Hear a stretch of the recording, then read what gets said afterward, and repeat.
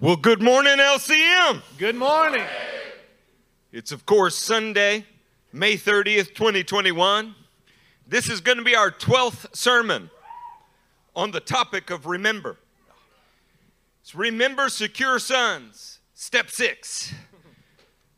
Today is going to be a battle royale. It's going to occur inside your soul. I mean, a significant clinch with your sinful nature.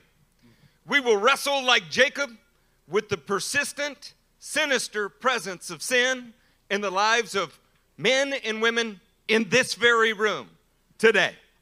Then the Word of God will turn the focus towards the heavyweight champion of heaven. Yeah.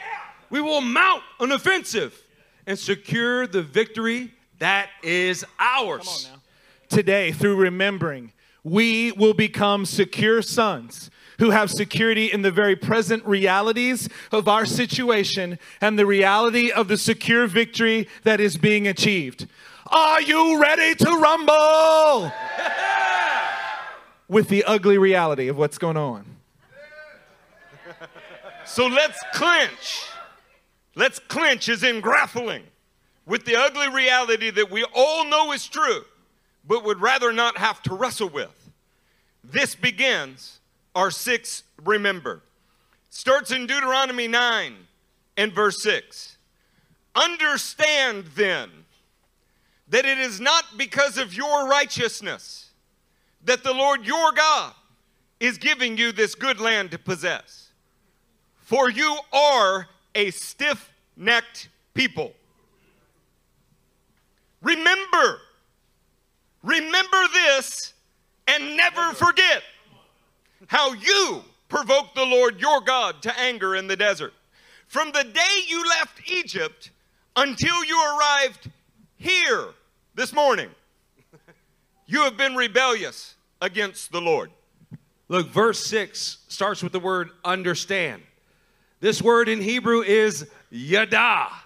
And what the Lord is saying is that you have to yada, know experientially. You have to wrestle with, you have to grapple with the reality that you are a stiff-necked people, that you're hard to lead, you're hard to turn, you're stubborn, and even obstinate. Look at what it says in verse 7, in case you didn't catch it while Pastor was reading it. Remember this and never forget. Yeah. This is the strongest possible injunction that God can give us here. He's saying, remember and don't forget how you provoked the Lord to anger. How you made him furious, how you enraged him. In fact, your very state is infuriating, and the Lord is saying, remember this, and don't you forget it. This has been true since day one.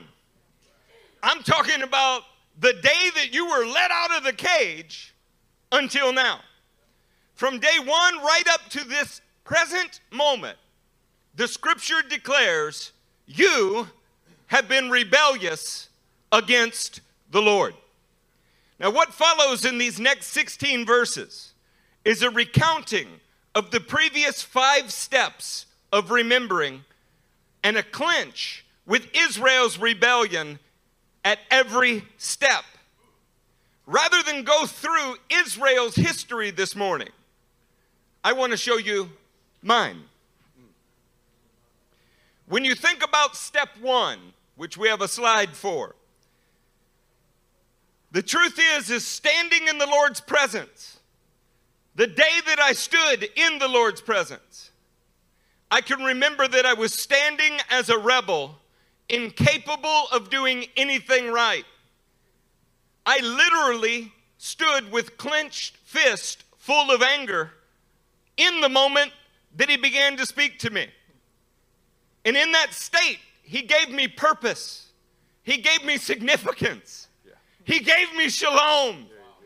He gave me freedom. He gave me power over my nature. He gave me his love, and he gave me his kingdom. But at the very moment that his presence first pierced my life, I was standing with actual clenched fist. You know, as I remember step 1 for me, what I remember is that while I was drowning in despair and the hopeless futility of a rebellious life, he gave me wholeness. He gave me complete security, liberation. He even gave me tangible power.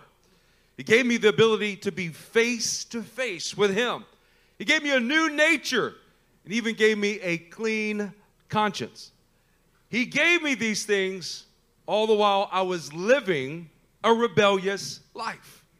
See, when I remember the day that I stood in the Lord's presence, I was consumed with fear, consumed with cowardice. I was consumed with rebellion towards God's purpose for my life. And yet, even in that moment, he gave me the status of a chosen son. He gave me shalom. He gave me security. He gave me intimacy. He gave me a calling. He gave me an all-surpassing connection with his Holy Spirit. And he gave me the empowerment of a son. And he did these things all while I was consumed with cowardice and rebellion towards the God of all creation and his purposes for me. When I remember step 2, that you were a slave and that he brought you out. The day he brought me out of slavery, well, I was freed from despair, futility, rage, powerlessness, domination by my sinful nature, feelings of unworthiness, destruction, and self-loathing. Not only did I forget that Deuteronomy says to set aside a Sabbath time to commemorate the goodness of God, I was stiff-necked and rebellious and frequently returned to the very same things that I had just been freed from. How could that not arouse the anger of God? Look, I remember the day that he brought me out of slavery. And I was freed from hollowness. I was freed from feeling all alone. Freed from impending judgment that hung over my head. Freed from desperation, shameful hiding, slavery to my desires, and freed from a mind of chaos. Look, I was stiff-necked, rebellious, and I repeatedly did the very things that he freed me from.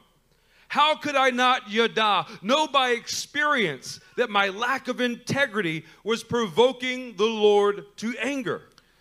As I remember that I was a slave and that he brought me out, I was freed from an unending sense of worthlessness, constant striving. I was freed from being afraid. I was freed from the feelings of being constantly alone. I was freed from my purposelessness. I was freed from my powerlessness. I was freed from my helpless state.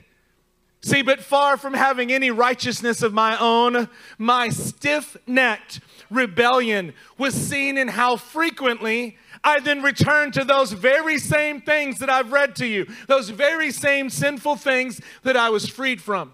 Proverbs 26:11 says that as a dog returns to his own vomit, so a fool, or in this case a rebellious man, repeats his folly. Man, I've been provoking God. I've been infuriating him this entire time. In step 3, we remember what the Lord did to Pharaoh, and moreover, I know that I've experienced his freeing power. I know that in a yada kind of way. I remember what he did to Pharaoh and my stiff-necked rebellion. Because I not only returned to the things that he freed me from, I'm talking 2 Peter 2:20 style, entangled but not overcome. But I also, after being freed from Pharaoh, began to act as if nothing was ever good enough. As a Christian, I was insatiable. I was inappropriately forceful, aggressive to get my way. I dragged my feet in repentance. In other words, stubborn. I became calloused to the needs of others, indifferent. Maybe worst of all, looked critically upon my brothers and developed a skeptical nature while being in Christ. While I was called, moreover, to kill giants, the unfortunate truth is, moreover, after experiencing the goodness of God, I actually progressed in new and creative forms of expressing my sinful nature that were masquerading as righteousness, even while they served the purpose of the Prince of Darkness. Now tell me, shouldn't that have kindled the anger of God? Having known through experience the Lord's freeing power in my life and remembering what he did to Pharaoh in my rebellion, I returned to the very things he freed me from. And I also was faithless to trust God over my circumstances. In other words, being fearful and full of cowardice. I also allow alternatives to rule my decisions. That's being double-minded. I'm trying not to make a mistake by doing nothing. That's called paralysis. I'm furious when challenged about my insecurities. That's defensive rage. And I consume with the focus on the lack of my own strength. That's being self-conscious. Look, after knowing the goodness of my Father and how he has called me to partner with him to kill these leftovers, I stepped further into the rebellion of my sinful nature. I was unaware that I was justifying my own evil behavior and calling something other than rebellion of what I was doing. The Lord is right in saying that I provoked him to anger with my faithless arrogance. Church, I remember what God did to Pharaoh. And moreover, in this case, my actions were not only infuriating to God as I constantly returned to that which he had freed me from, but the ongoing nature of my rebellion. The ongoing nature of my rebellion was seen every single time that I shrink back. Every time that I offer excuses or solace for sin in my life or in yours, that cowardice is a sign of my ongoing rebellion. Every time I operate without transparency, I am displaying the rebellion of my own pride and arrogance through my own self-reliance. Every time I desire and work towards the applause, the affection, and the admiration of the people around me, I am being rebellious as a people pleaser. Every time I'm apathetic towards what I know to be right, that passivity is a marker of my blatant stiff-necked nature. Every time I'm secretly offended at one of you, and then I withhold my affection. I withhold my absolute effort. I withhold my intensity. That indifference in me is a marker of my rebellion. See, even while God was destroying enemies for me, killing giants, slaying the opposition, I was polluting the very heavenly spring that was watering my soul by seeking to deceive others and myself by excuses that sounded like, little by little, I'll work on this.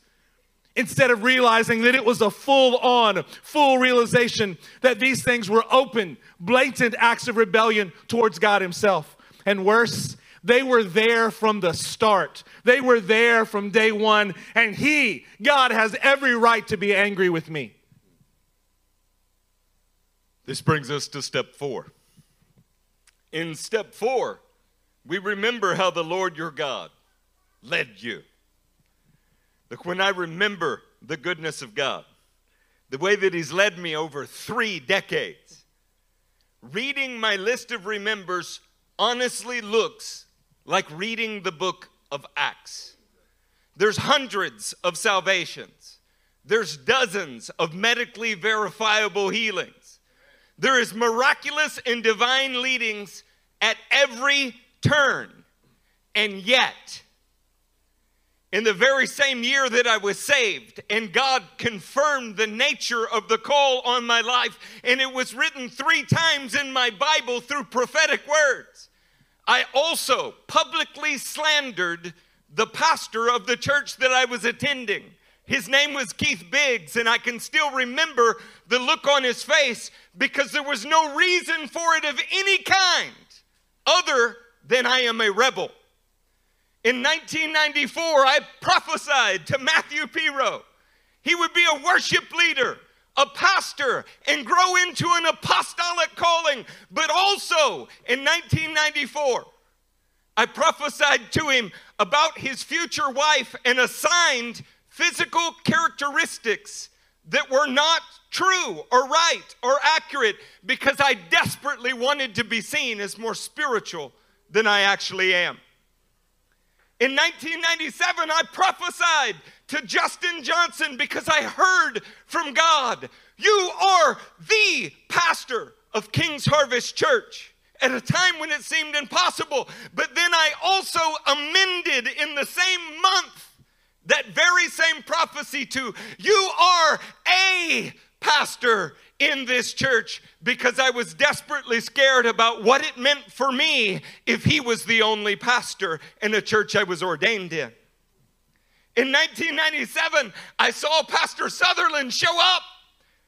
I saw a black sign with white lettering that said integrity above his head. And I knew in that moment the Lord of glory was leading me to tell him, you will spend your lifetime in ministry as a pastor.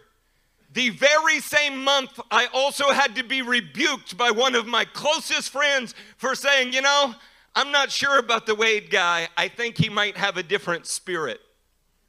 The man looked across the table and said, what does that mean, Eric? Does it mean he doesn't like the food you like? What does that mean? And ashamed of myself, I remember that I was a rebel. In 2011, when I go through the divine leadings, there's no less than 12 documented medical healings that year that I got to participate in.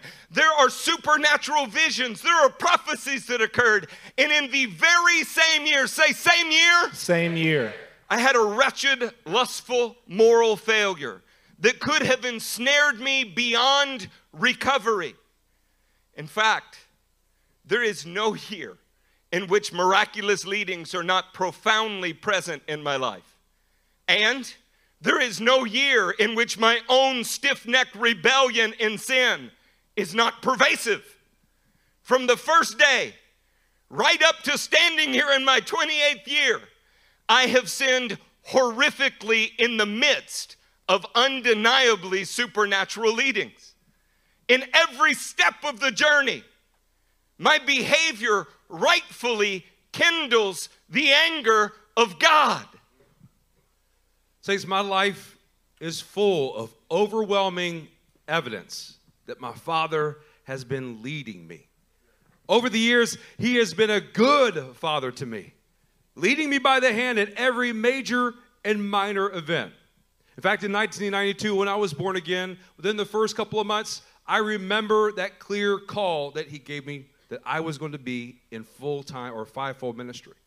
Yet at the same time, I was pushing every boundary of sensual desire that a juvenile relationship can push and still be a virgin. In 1994, I remember when the Lord led me to join Eric in doing street ministry. Night after night going out, seeing the lost saved. And at the same time, exalting myself above the other leaders in the church in my thoughts and in my actions. In 1998, the Lord led me to marry my radiant and beautiful wife, Cassidy.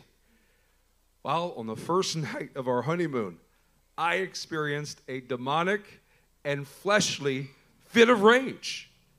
In 2012, we visited Nick and Lindy Slaughter in Chicago, and Cassidy is writing down prophetic words for everybody in the room during the teaching.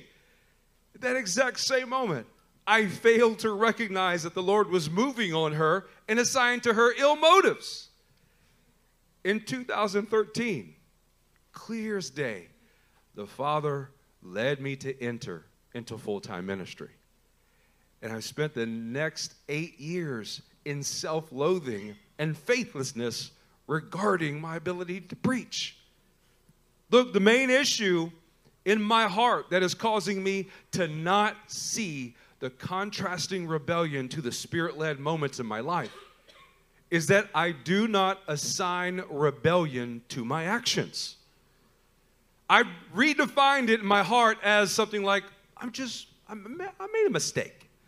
I'm not being adequate enough, or this is just an area that I need to improve in. But it's not rebellion. The truth is, I have been flattering myself too much to detect or hate my own sin. Meaning, I've been rebellious. I've been stiff-necked, obstinate, and stubborn of heart. When a rebellious thought or action comes out of me, I quickly dismiss it, and I assign to myself a noble thought of defense. How can this not anger our God? My.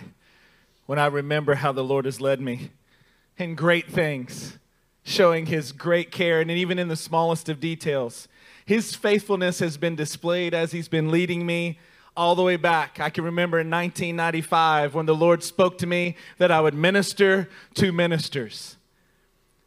And yet in those very moments, the rebellion in my heart rose up, and I was filled with pride about what that would mean for me and my ability to stand before people and what they would think. In the fall of 1996, the very next year, the Lord led me into being an educator. He was trying to train me for what he had called me to, but I began immediately to then redefine what God said, because the ministering to ministers didn't take place immediately. So I then redefined everything about what God was saying to me. In 1997, man, I became the husband to the best Ezer that you can imagine. And immediately, I began an ongoing trend of failing to lead my wife. I mean, it started, when I say immediately, I don't mean metaphorically. I mean the day of the wedding. I mean like on the day of the wedding, when we're leaving the church that we were at, instead of going home, we went to the mall. I mean, that's some bad leadership. Somebody say that's bad leadership. That's bad leadership. As we get going forward and we start to have kids, I have my son. And immediately, as my son is getting there, I began to fail to rightly discipline my own son. I was fearful that I would be overbearing. I would be too harsh. And so I let my son be wild, uncontrollable. The truth is I was letting him be just like me and be rebellious. Let's fast forward to us getting here almost exactly 7 years ago in 2014. I arrived here at LCM far less than the man that I should have been. I arrived here tattered, torn, bruised from my own stiff-necked nature. And what I did to show my rebellion was to try to change and to implement the broken systems, the broken ways, and the broken thoughts of the places that I was just leaving. God has been so faithful to lead me from day one. But I forget just how stubborn I am, how much I provoke and anger him. I'm like Samson. I'm constantly rebellious, in the wrong place, engaged with things that no man of God should even waste his time with. And that with feelings of entitlement to him to continue to lead me. How can this not anger our God? Which brings us to our fifth remember. Remember that the Lord your God gives you the ability and so confirms his covenant. When I remember the goodness of God to confirm his covenant through divine enablements, he has consistently, continuously conveyed them upon me. I'm talking about things like he gave me the ability to understand the word. It was supernatural. But I also remember how much time I invest in entertainment.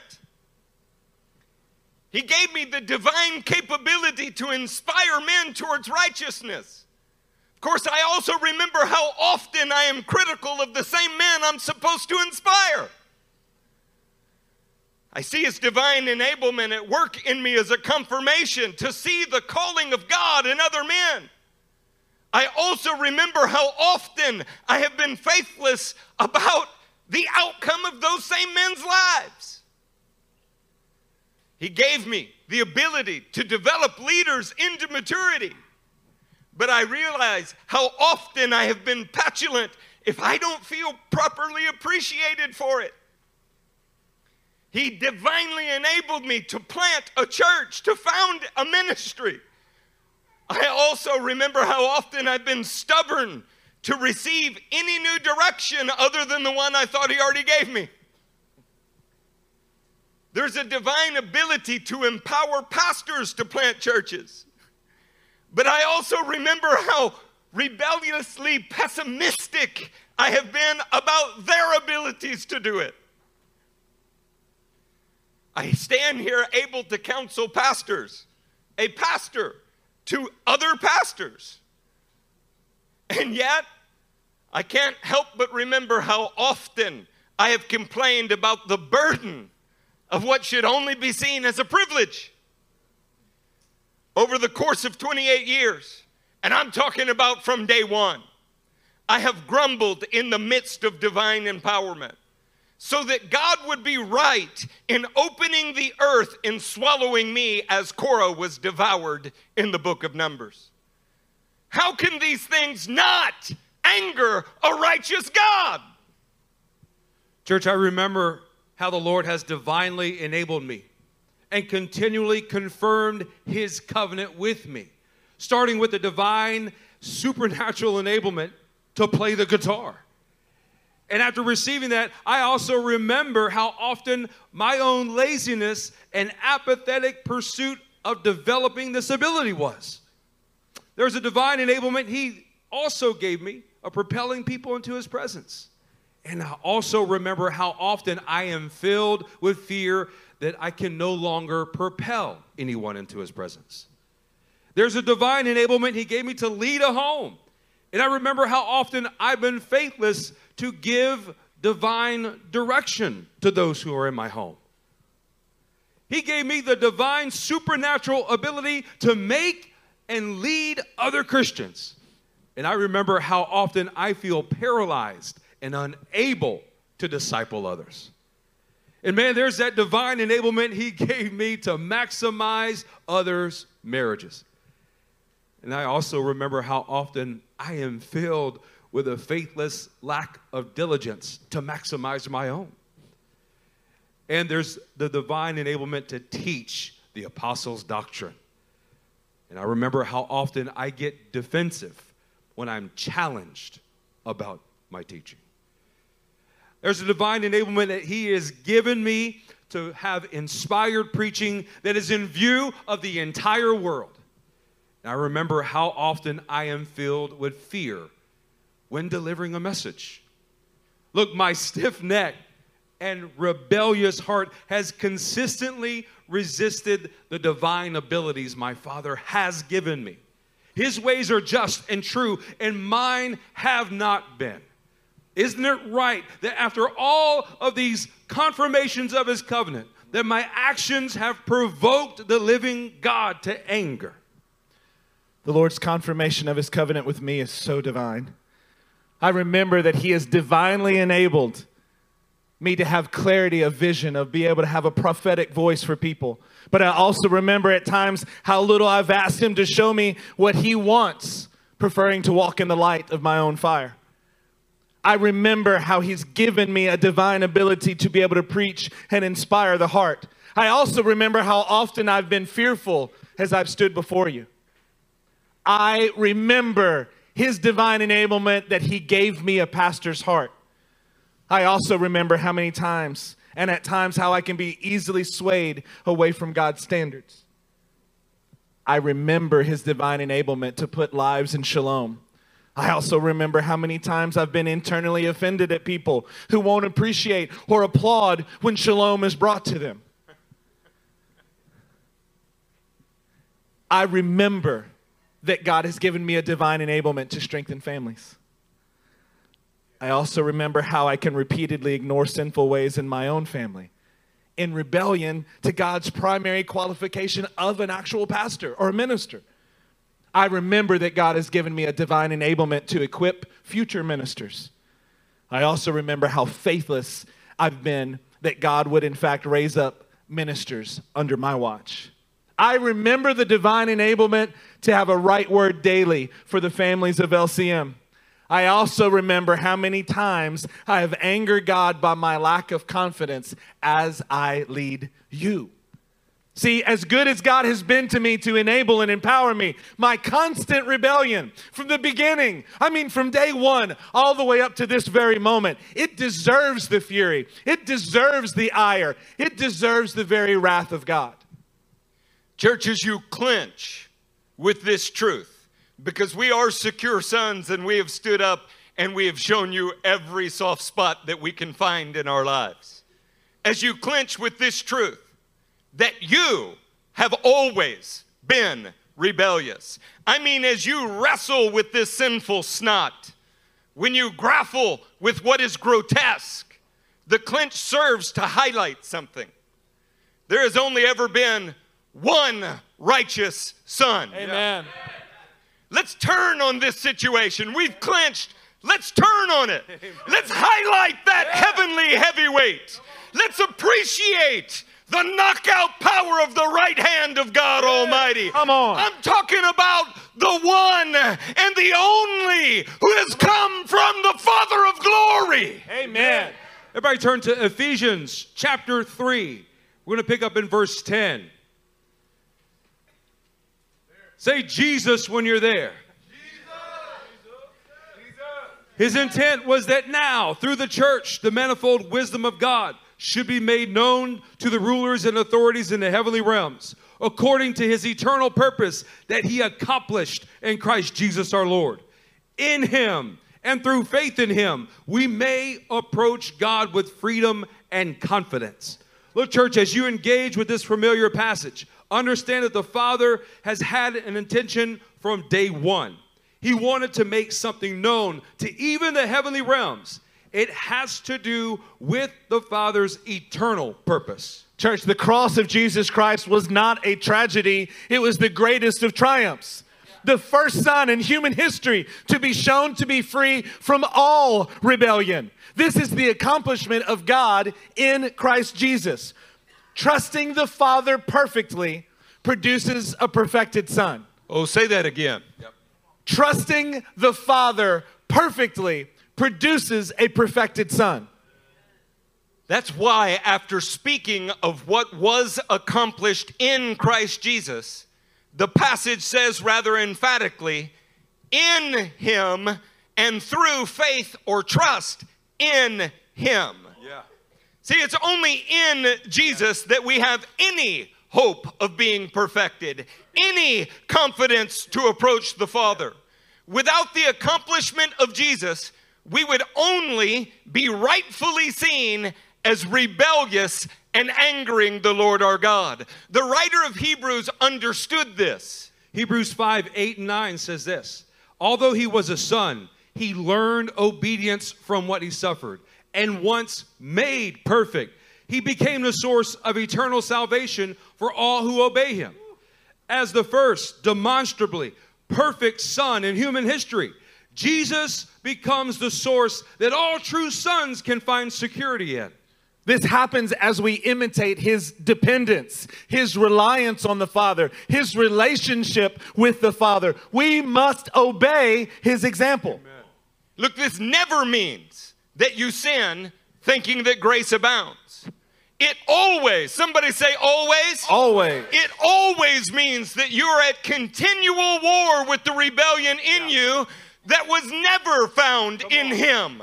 You must trust your Father to perfect you as you learn obedience to his perfect Son. Again, the writer of Hebrews clearly illustrates this truth. Hebrews 10:14 says, because by one sacrifice he has made perfect forever those who are being made holy. The lifetime of Jesus' obedience culminated in one climactic demonstration of sacrifice that was unto his own death. Uniting with Messiah in this way of life credits you with perfection. That's really good news, but the verse goes on. Man, it does go on. Look what it says. He has made perfect forever, like in the past tense. He has made perfect forever those who are being made holy. Amen. This can only mean that a man united with Messiah in this way of life is credited as holy, but also is becoming holy. Somebody say becoming holy. Becoming holy. See, our Father proved in the life of Jesus that he can transform a human son into the perfect righteousness of God. Yeah. Trusting in Messiah by living in union with Messiah means that you will be transformed into a perfect righteous son like Jesus. Amen.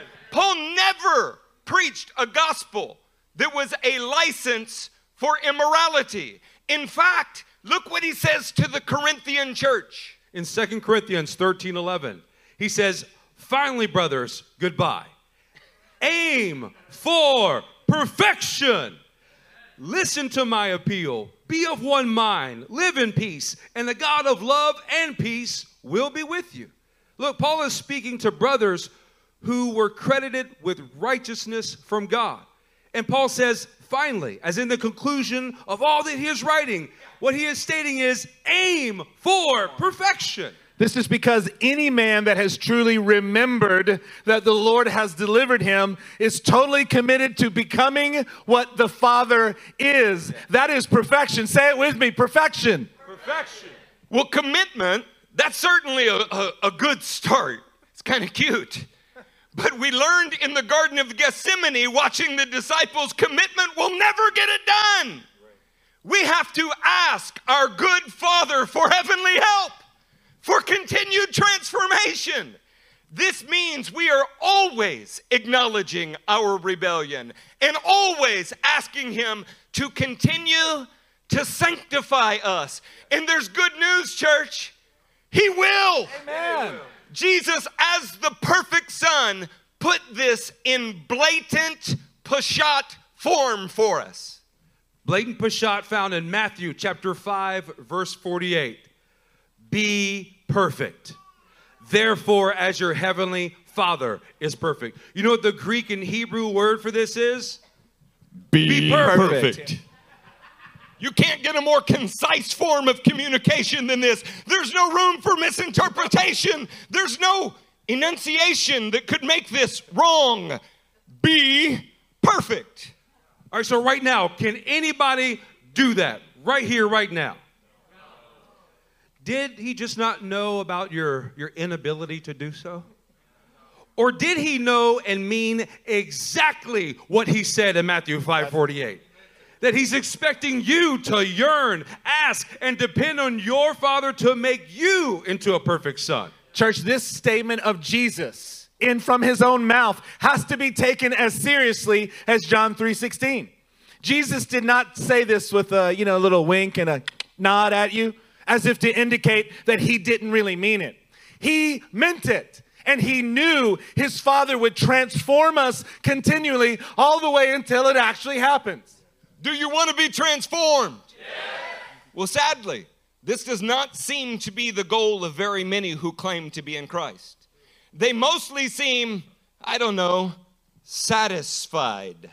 Like somebody who ate a meal and then thought it was their own power or strength, just to consider themselves saved. If they only knew the security that comes to a son who knows what he is not, but also knows what the Father will make him into if he asks. Come on. Consider the prayer of Paul and his companions in the book of 2 Corinthians. 2 Corinthians 13:9 says this. We are glad whenever we are weak, but you are strong. And our prayer is for your perfection. Look, they're not praying for the salvation of saved people. They're praying for the perfection of every believer in the church at Corinth. See, we're not praying for Israel to come out of Egypt. We are praying for their perfection as sons.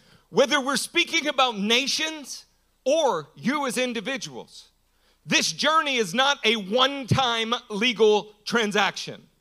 It is rather a lifetime journey with the destination of being a secure and perfected son.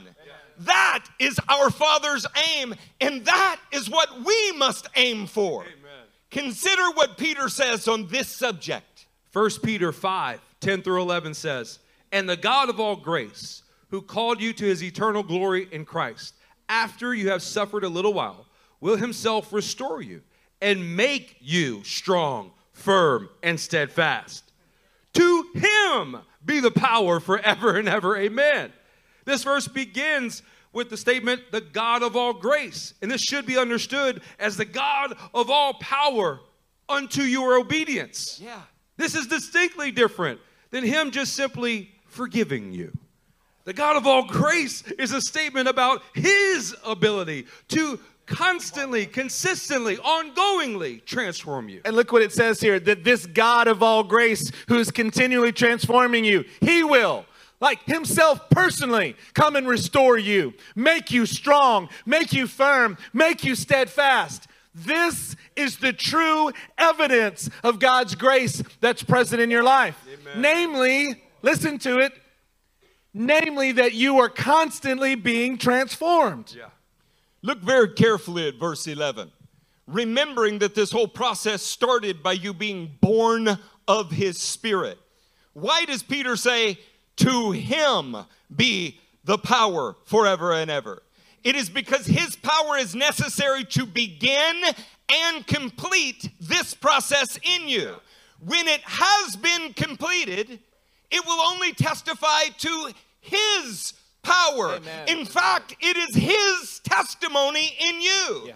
The Apostle Paul was intimately aware that salvation is a journey instead of a mere human decision. Look at what he says. Philippians 3:12. "Not that I have already obtained all this, or have already been made perfect, but I press on to take hold. on! I press on to take hold of that for which Christ Jesus took hold of me." Was Paul just looking for forgiveness? Did he just want to escape the clutches of hell? Is he resting on his own personal infant baptism? Oh, of course. Yeah, I think that's what it was. Or the decision card that he filled out at the age of 8. Or some other idolatrous sacrament. No, you know better than that. Paul was aiming at perfection, and he knew that he had not yet obtained it. Paul was 6 steps from the starting line, but not yet at the finish line. Oh, no. Y'all didn't catch that. He's 6 remembers from the starting line, but he hadn't made it to the 7th one. See, shouldn't we imitate Paul's attitude as he imitated Christ? Come on, you got to press on, brothers. You got to press on, sisters. Your journey is not over yet. You have not yet made it. You must continue to aim at perfection. If it's hard for you to see Paul as working through his own remembers as we've been outlining through the book of Deuteronomy, well, we're going to help you. We want to show you step 6 in his life because he wrote it into the very word of God. Are you ready for it? We got a slide for you. 1 Corinthians 15:9-10. "For I am the least of the apostles, and do not even deserve to be called an apostle, because I persecuted the church of God. But by the grace of God, I am what I am. And his grace to me was not without effect.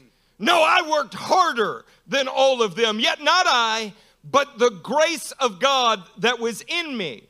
Notice that Paul describes himself as the least of the apostles, but also says that the Father's grace, the Father's power to make him obey, the Father's grace was not without effect in Paul's life and actions. That's what real grace is, even though he was less than the least of the apostles. Come on. Listen as I read the next passage out of Ephesians 3:8-9. "Although I am less than the least of all the Lord's people, this grace was given me to preach to the Gentiles the boundless riches of Christ, and to make plain to everyone the administration of this mystery, which for ages past was kept hidden in God who created all things. Notice in this passage, Paul describes himself as less than the least of all the Lord's people. But he also describes grace as divine enablement to make plain what is a mystery to most. Grace for Paul was the power to be obedient in preaching the gospel. Amen. Let's take a look at 1 Timothy 1 on your screen. Here is a trustworthy saying that deserves full acceptance. Christ Jesus came into the world to save sinners, of whom I am the worst.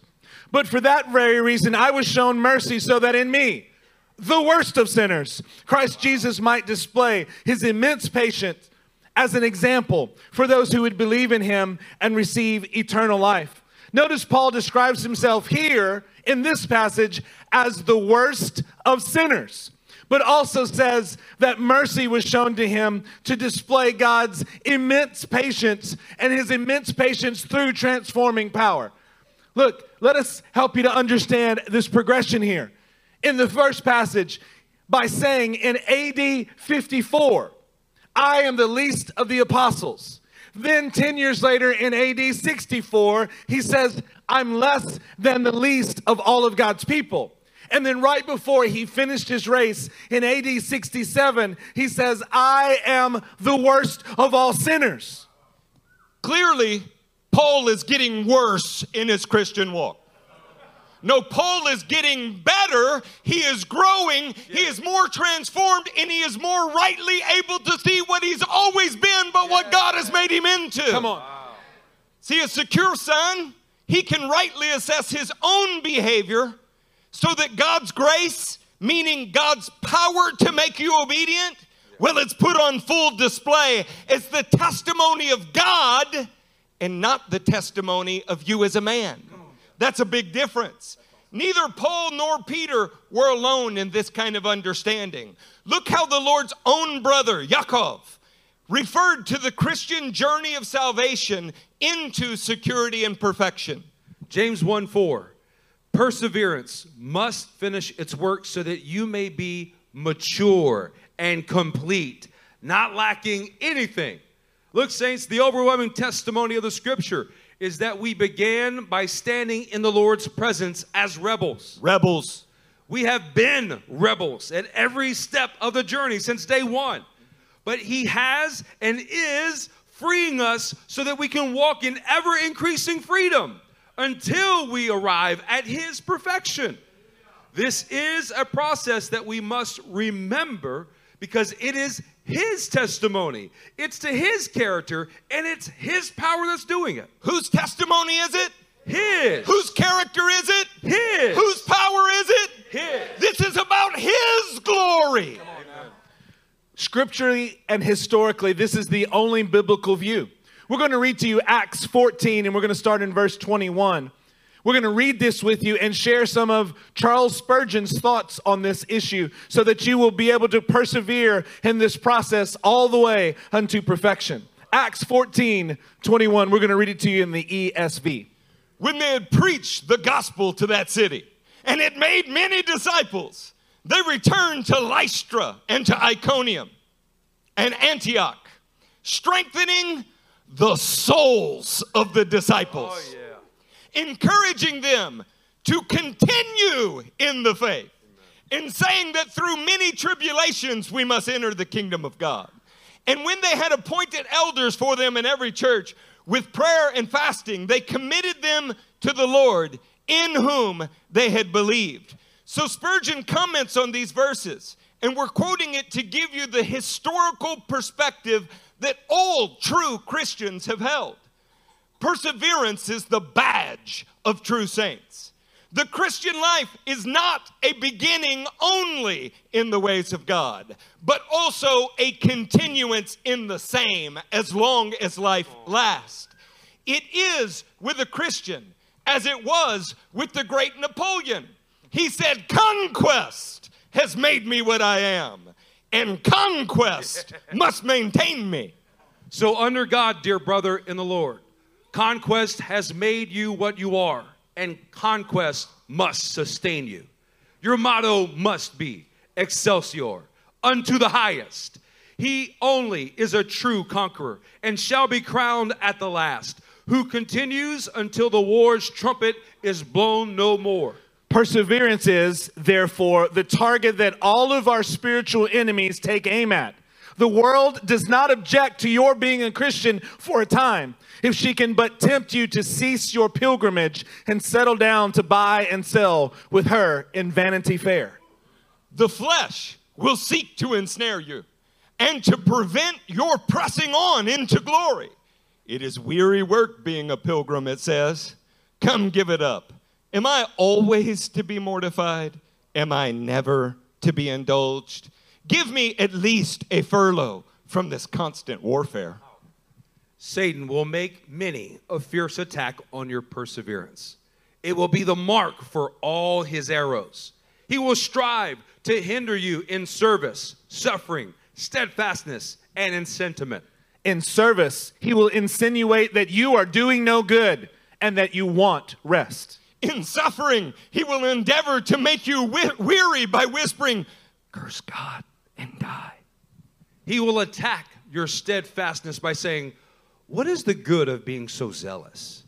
Be quiet like the rest. Sleep as others do. And let your lamp go out as the other virgins have. In our divinely inspired sentiments or convictions, he will assail your understanding by saying, why do you hold to these creeds? Sensible men are getting more liberal. They're removing the old landmarks, fallen with the times. So our great King of glory says, wear your shield, Christian. Therefore close upon your armor and cry mightily unto your God, that by his Spirit you may endure to the end. Amen. See, with perseverance and continuance of the saints who are being perfected in mind, let's read our sixth remember again and in a new light that will secure you as a son. Deuteronomy 9, verse 6 and 7. Understand then that it is not because of your righteousness that the Lord your God is giving you this good land to possess, for you are a stiff-necked people. Remember this and never forget how you aroused the anger of the Lord your God in the wilderness. From the day you left Egypt until you arrived here, you have been rebellious against the Lord. It is, of course, true that you and I have been rebels since the beginning. But that is not the only thing that is true. Somebody say, praise God. Praise God. Look at the 6 steps and walk through them with us so that your security as a son will grow in the faithfulness of your father. We're going to have this slide on the screen for you, and we want you to notice we're going to start at the top with number 6. Remember how you provoked the Lord and that you've been rebellious. Then, after coming to that gripping truth, we work back through the remembers. See, in step 5, I'm talking about the ability that he gives you and so confirms his covenant. I can see that the Lord has given me divine abilities as confirmation that I'm in covenant with him. He gave me the ability to understand the word, to inspire men, to see the calling of other men, to plant churches and help others plant churches, even to counsel pastors. So let's wrestle with it. It is true that I've been rebellious. That's true of every son, except the one and only. Come on. Yeah. But my failures are not fatal because my Father is faithful. Amen. He will perfect me like Jesus. And he's confirmed it at every step because he keeps giving me divine abilities. Come on.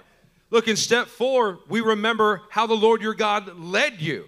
I can see how the Lord led me by his Spirit all these years. He led me into being called into fivefold ministry. He led me to those years of street ministry with Eric. He led me to marry that fine woman named Cassidy. He led us to visit Nick and Lindy Slaughter in Chicago and give a prophetic word to everyone in the room. And he led me into full-time ministry. It is true that I have been rebellious. That is true of every son except the one and only.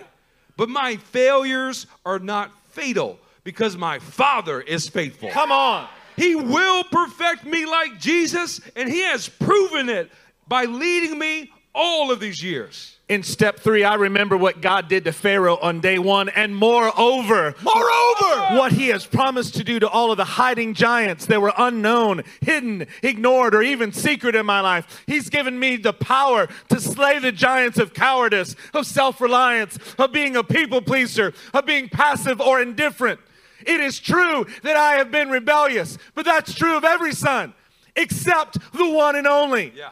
But my failures are not fatal because my Father is faithful. Amen. He will perfect me like Jesus, and I know it because I can see a pile of dead giants in my rearview mirror.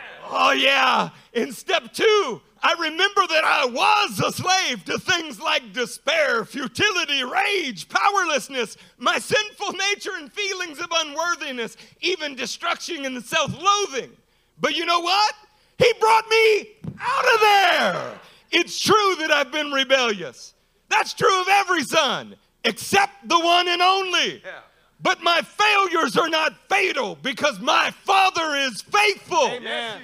He will perfect me like Jesus. I know it because I can see that I am not now what I once was. Amen. Look in step 1. When we remember the day that we first stood in his presence, I remember that day for me.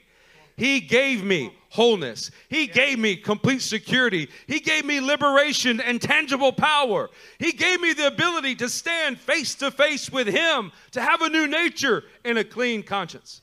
It is true that I have been rebellious, and that's true of every son, except the one and the only. But my failures are not fatal because my Father is faithful. He will perfect me like Jesus, and I know it every time that I feel and stand in his presence. Saints, like Jacob in Genesis, I have security because I am aware of his perfecting presence in my life. I am no longer asleep, but am wrestling with the truth of God. And it is changing my name, changing my walk, and changing my character forever. I will be what my Father is. Amen. Like Jeremiah in the 3rd chapter, in the places where I have been faithless, he remains ever faithful. I am no longer asleep, but I'm wrestling with the truth of God, and it's changing my name, it's changing my walk, and it's changing my character forever. I will be what my Father is. Come on, like Ezra in chapter 10, I can say that in spite of my own unfaithfulness, there is still hope for me because I'm no longer asleep, but I am wrestling with the truth of God, and it is changing my name, changing my walk, changing my character forever. I will be what my Father is. Like David in Psalm 25, I can say that he does not treat me as my sins deserve. Good and upright is the Lord. Yeah. Therefore, he instructs sinners in his way. Look, I am no longer asleep, but I am wrestling with the truth of God, and it is changing my name, walk, and character forever. I will be what my Father is. Amen. Like David in Psalm 103, our compassionate and gracious God does not repay us according to our iniquities. He's always lavishing his love upon his sons, upon those who fear him. Church, I'm no longer asleep, but I'm wrestling with the truth of God, and it's changing my name. It's changing my walk. It's changing my character forever. I will be what my Father is. Church, I know in the book of Romans, Paul says that God has bound all men over to disobedience so that he may have mercy on them all. In the book of Jeremiah, the Lord states that he will be as faithful to his covenant with us as he is to day and night and the fixed laws of heaven and earth.